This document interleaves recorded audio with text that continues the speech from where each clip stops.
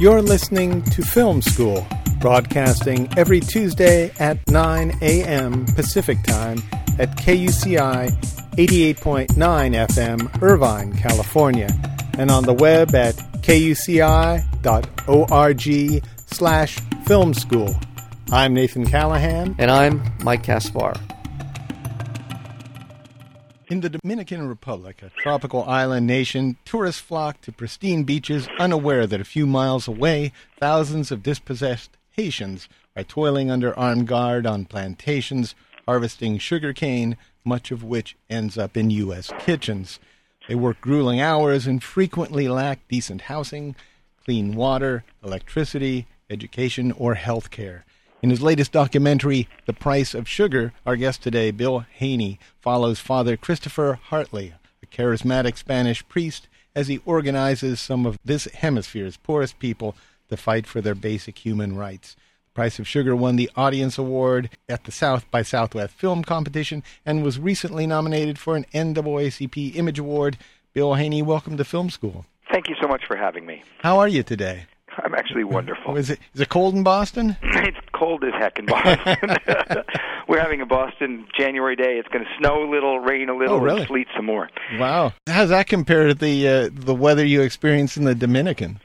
Well, you know, the Boston winter was my favorite time to film in the Dominican. Oh, really? Yeah. You're taking a little vacation up there. And Dominican summer is awfully hot for an Irish kid from Boston. Yeah, I can imagine. How is it that you ran into this story? How did you first come in contact with the story of Father Christopher? Well, you know, it was in many ways an accident. Several years ago, a physician at Harvard Medical School and I started a charity called Infante Sano. Our goal was to support better infant and maternal health care in Latin America. We designed a program with Harvard Medical School, and we began bringing equipment and medicines and physicians to Latin America to see if we could help folks. As you probably know, in much of Latin America, the alternative to the government is the Catholic Church. And many of the clinics and hospitals we were supporting were run by Catholics, nuns and priests and the like. And I ran into the priest who became the subject of our film, because he was building a hospital to deal with at-risk pregnancies and other needs in his community. And I ran into him on the idea we would supply equipment to him. And the idea of the film came from that. What was your first impression of Father Hartley? Well, he's a very forceful personality, full of... a very determined man. A very determined man, full of energy and passion and spirit, and deeply committed to the needs of his parishioners. Was there a point in time where you thought this is going to be a documentary, or was this something that took a while for you to get your head around? I guess in a lot of ways, he had gotten to a place in his own time there. You know, Father Christopher, as you know, was born as the eldest child of a British industrialist and a Spanish aristocrat. And he'd grown up in Madrid in a family of mixed religious background and lived the life of a wealthy, well-heeled, well-schooled individual until he had an epiphany. That got him to commit himself to religion, and ultimately he became an acolyte of Mother Teresa's. Yeah. 25 years later, he found himself in the Dominican Republic, and he, I think, to his own shock, discovered the deplorable conditions in the villages that were his parish. By the time I met him, he had already spent 7 years trying to politely advocate for change within the system, trying to graciously bring attention to the problems he saw before him. And I think he was at a place where he had concluded that only the international attention and media, and particularly the interest and engagement of Americans, could make a real difference. Before we get into that, I'm curious about the interviews you had with his family, because there's such a contrast between his family and where they are and where Father Hartley is. How was it getting those interviews? What was it like speaking with the family? Were they very open about this? His family was wonderful. They were honest and clear. You know, you may recall the interview with his mother and father saying he was very difficult as a child. I thought that they did a remarkable job of giving, on the one hand, a loving and respectful insight into their son, and on the other hand, a pretty honest interpretation of where he had been and what they had experienced. Yeah, well, it seems to me it takes that sort of obstinance, that sort of determination to be able to tackle the kinds of things that he was up against in the Dominican Republic. I think that's right. It served him well. And the energy level that his sister remarks upon, the sheer physicality of being subject to a lot of psychological attack and to endure it, one person outside your country, outside your cultural traditions, I think you need it exactly right. You need that kind of affectionate support from your family. And they seem to have a good idea of the danger that Father Hartley faced down there, too. But also a wonderful attitude about it. I think his father said that he'd much rather have his son go doing what he believed in than live a long life doing what he didn't believe in. It was interesting to me, and I don't know what the process of acceptance his parents had gone through to come to the position you're now describing so eloquently. His father did. Yeah, before his father did. It's true, they had come to see that their love and respect for their son obligated them to also accept that, in his mind, he had to protect and defend and advocate for his parishioners at any price, including his life. Yeah.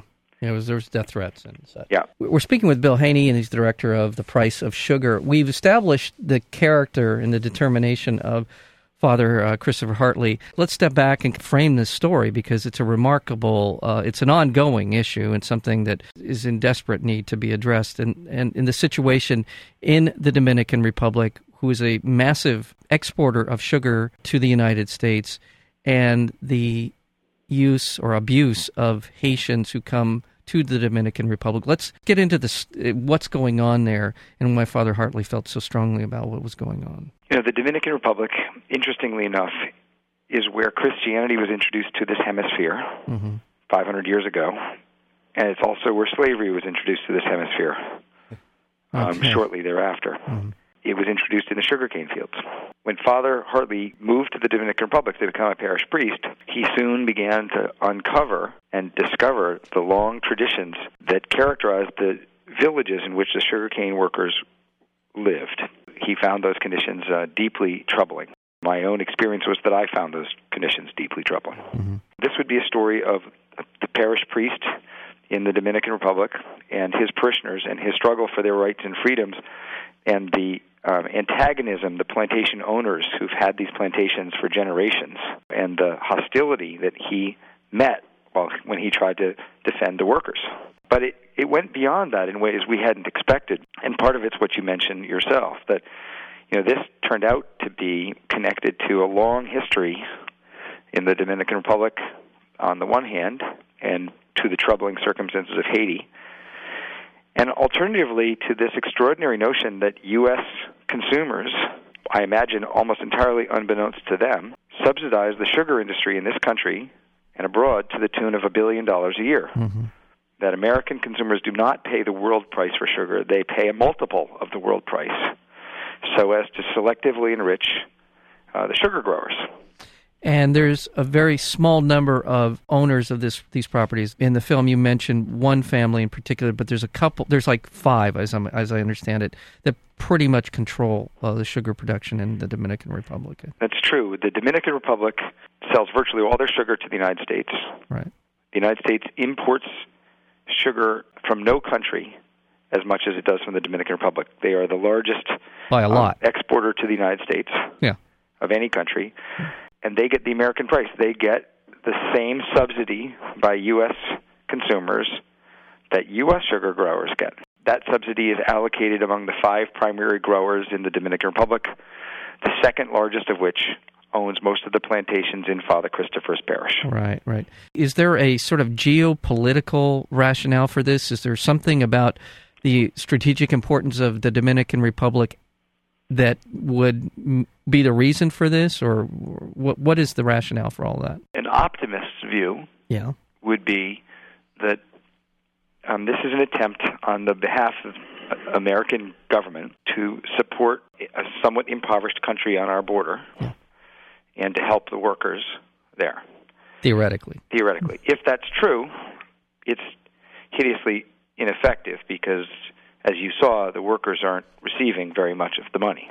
I want to just emphasize that, too. The poverty that they're in there, it's despicable considering what the profits being made off them are. There was a worker there that had no shoes. He's going out in sugarcane fields with no shoes. There's people with horrible diseases, bacterial infections on their hands, and there's no health care for them. There's no doctoring going on there at all. Their children are starving. They're forced to eat nothing but sugar many times, which leads to malnutrition. These are deplorable conditions. Deplorable conditions. They make something equivalent of $1 a day, which are paid in company script. I mean, the list goes on of abuses. They have, at least according to the medical professionals, they have the worst healthcare indices and outcomes in the hemisphere. There you go. Worse than any country. They have the highest tuberculosis rate, the highest AIDS rate, the highest infant mortality rate, the lowest life expectancy. They lack access to safe drinking water. They frequently are malnourished or have little access to food. There have been at least reports they are not allowed to practice religion. They don't have opportunity for free speech. They don't have freedom of movement. And in many cases, interestingly, there's systemic, multi-generational discrimination. They do not exist as citizens of any country. They have no legal standing anywhere. I want to remind our listeners, speaking with Bill Haney, the film is a documentary called The Price of Sugar. As you've just described, this isn't something that just happened recently. This is centuries-old kind of traditional slavery and institutionalized slavery, isn't it? The journalists in the Dominican Republic themselves call this akin to medieval slavery. Yeah. And, you were asking me about the reasons, and I gave you the optimistic reason is that there's good intentions in Congress to support poor field workers. Right. A more skeptical view would say, and it's been reported by nonprofits in Washington and the New York Times, that if you looked at the political contributions by all agribusiness to federal politicians, the sugar industry share is 6 times higher than its share of farm revenues. In fact, although it's only 1% of American farm receipts, it's the single largest agricultural donor to political campaigns. That's amazing. So, a skeptical person would say there's a correlation between the fact that it gets these extraordinary subsidies and that it's extremely generous to American politicians. Yeah. I'm going to maybe stepping beyond my area of expertise here, but it's important to point out that the Dominican Republic shares the same landmass, the same island as Haiti. Mm-hmm. And Haiti has a long and desperately poor history, and the people within the country are desperately poor. You can go back to the time when Haiti was the first slave uprising prior to our Civil War. This history of impoverishment, of subjugation on the part of the United States of Haiti, and seeing that this relationship exists between Haiti where the poor workers come there by the thousands. There's an estimate of how many hundreds of thousands of dispossessed Haitians are living in the Dominican Republic? It ranges from 500,000 to 2 million. There you go. The best guess we can get is about 1 million. So you've got 1 million people who, when they come across the border to work in these sugar fields, are stripped of all of their identification.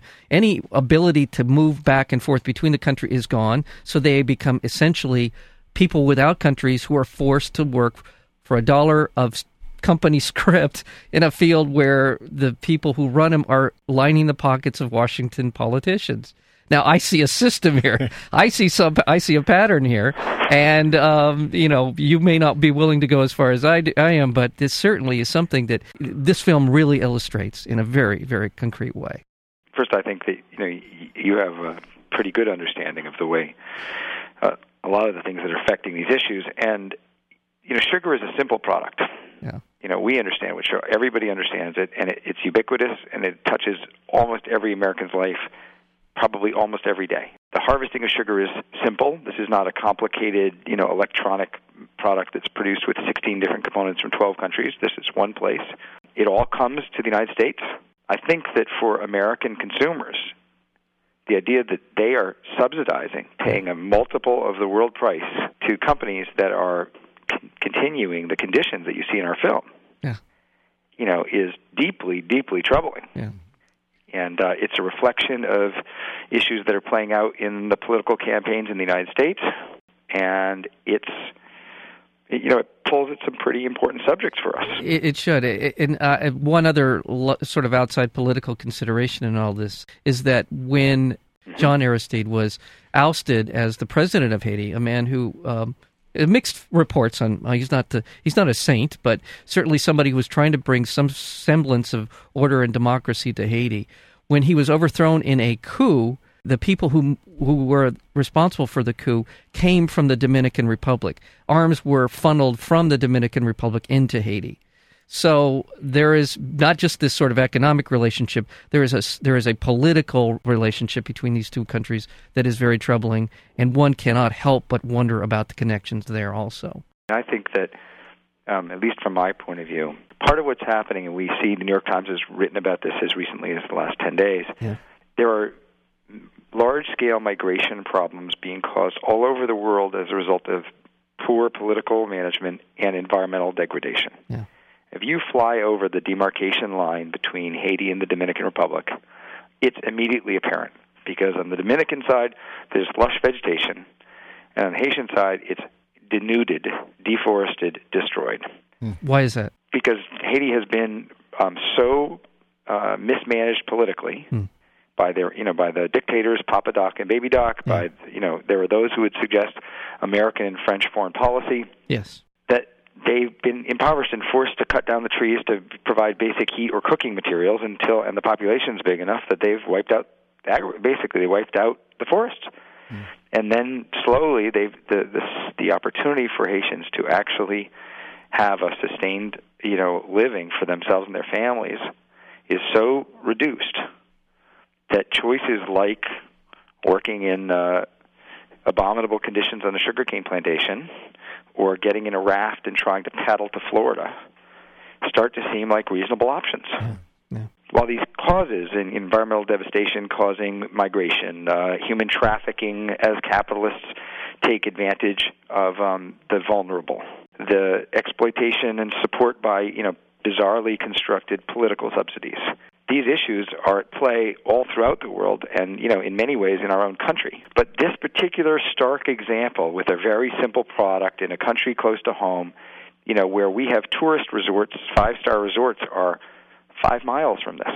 Right. There are Americans and Europeans pouring baby oil on themselves a stone's throw away from these villages, practically, is a particularly stark example, at least it was for me, and offers a window into this set of geopolitical conditions that is otherwise complicated to create. I know I've got some sugar at home, and I'm sure most of our listeners are in some way supporting the system over there.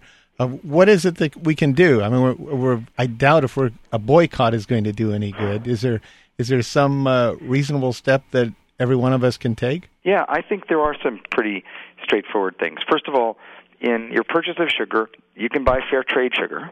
And there's an organization called Transfair, which is a nonprofit that provides and certifies fair trade sugar. You can buy Hawaiian sugar, which is frequently called raw sugar, that is grown with labor conditions that are much more in keeping with our own values. You can try to change the system in a unique and interesting way. We've had viewers all over the country write to their congressmen, and we've had congressmen call us as a result, ask for screen copies of the film, and when they do, a congressional delegation went down to take a look at this. We've had standing room only screenings at Capitol Hill, at the United Nations. We've screened for the World Bank and the IMF and the State Department. We found that the power of ordinary Americans like myself contacting their congressman has actually had an effect. Yeah. People organize screenings of the film in their churches, at their union halls. One of the most interesting things that took place for me was to be present at the birth of a union. It was extraordinary to see the power and vitality of a union and how desperate these workers were without it, and what improvements could be ripped from the plantation owners' hands if there was one. Yeah. So union halls and human rights groups and schools of varying ages across the United States have asked for, and we've sent them copies of the movie to do screenings. There's a charity that's been set up to help with the Dominican children. It's the one that I started with working when I went. It's called infantesano.org. And some folks prefer direct help as opposed to political action, and so that's what Infante Sano does. And then there's sort of a let's say, and it's part of your comments in a lot of ways, Mike, that part of what's at play here is just a an understanding that we live in a society that celebrates the consumer. We frequently hear people talk about what's best for the consumer, what we should do to help the consumer.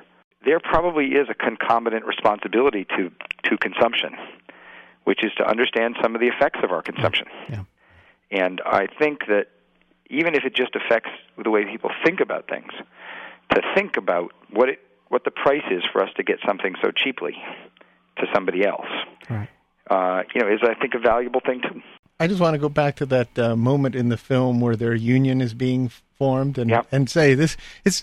The film in general is very well constructed, very well put together. You can really feel the story develop. You follow the characters, and that's a point in the film where the union is being formed, that you really sense the danger and the fact that these people were putting their lives on the line, and you were right on the edge, and you're holding a camera watching all this. It was an incredible cinematic moment for me, I tell you. Well, thank you. I think that there were certainly moments where you can really feel the drama in the lives of Father Christopher, who I myself found deeply inspirational, mm-hmm. and also in the Haitian workers who, in many cases, felt they were risking their lives to stand up for themselves, yes.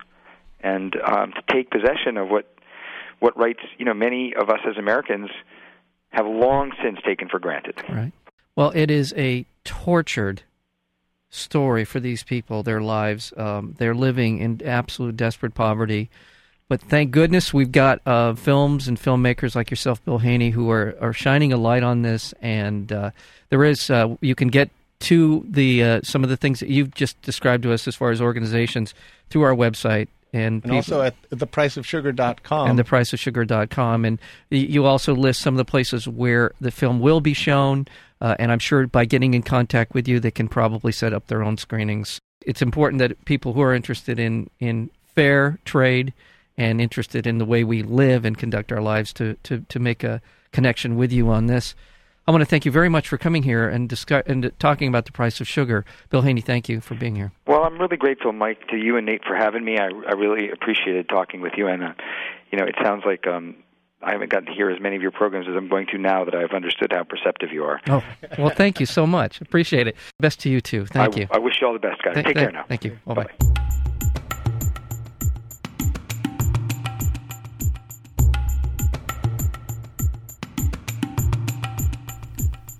To learn more about film school, listen to more interviews, or subscribe to our podcast, visit our website at kuci.org/filmschool.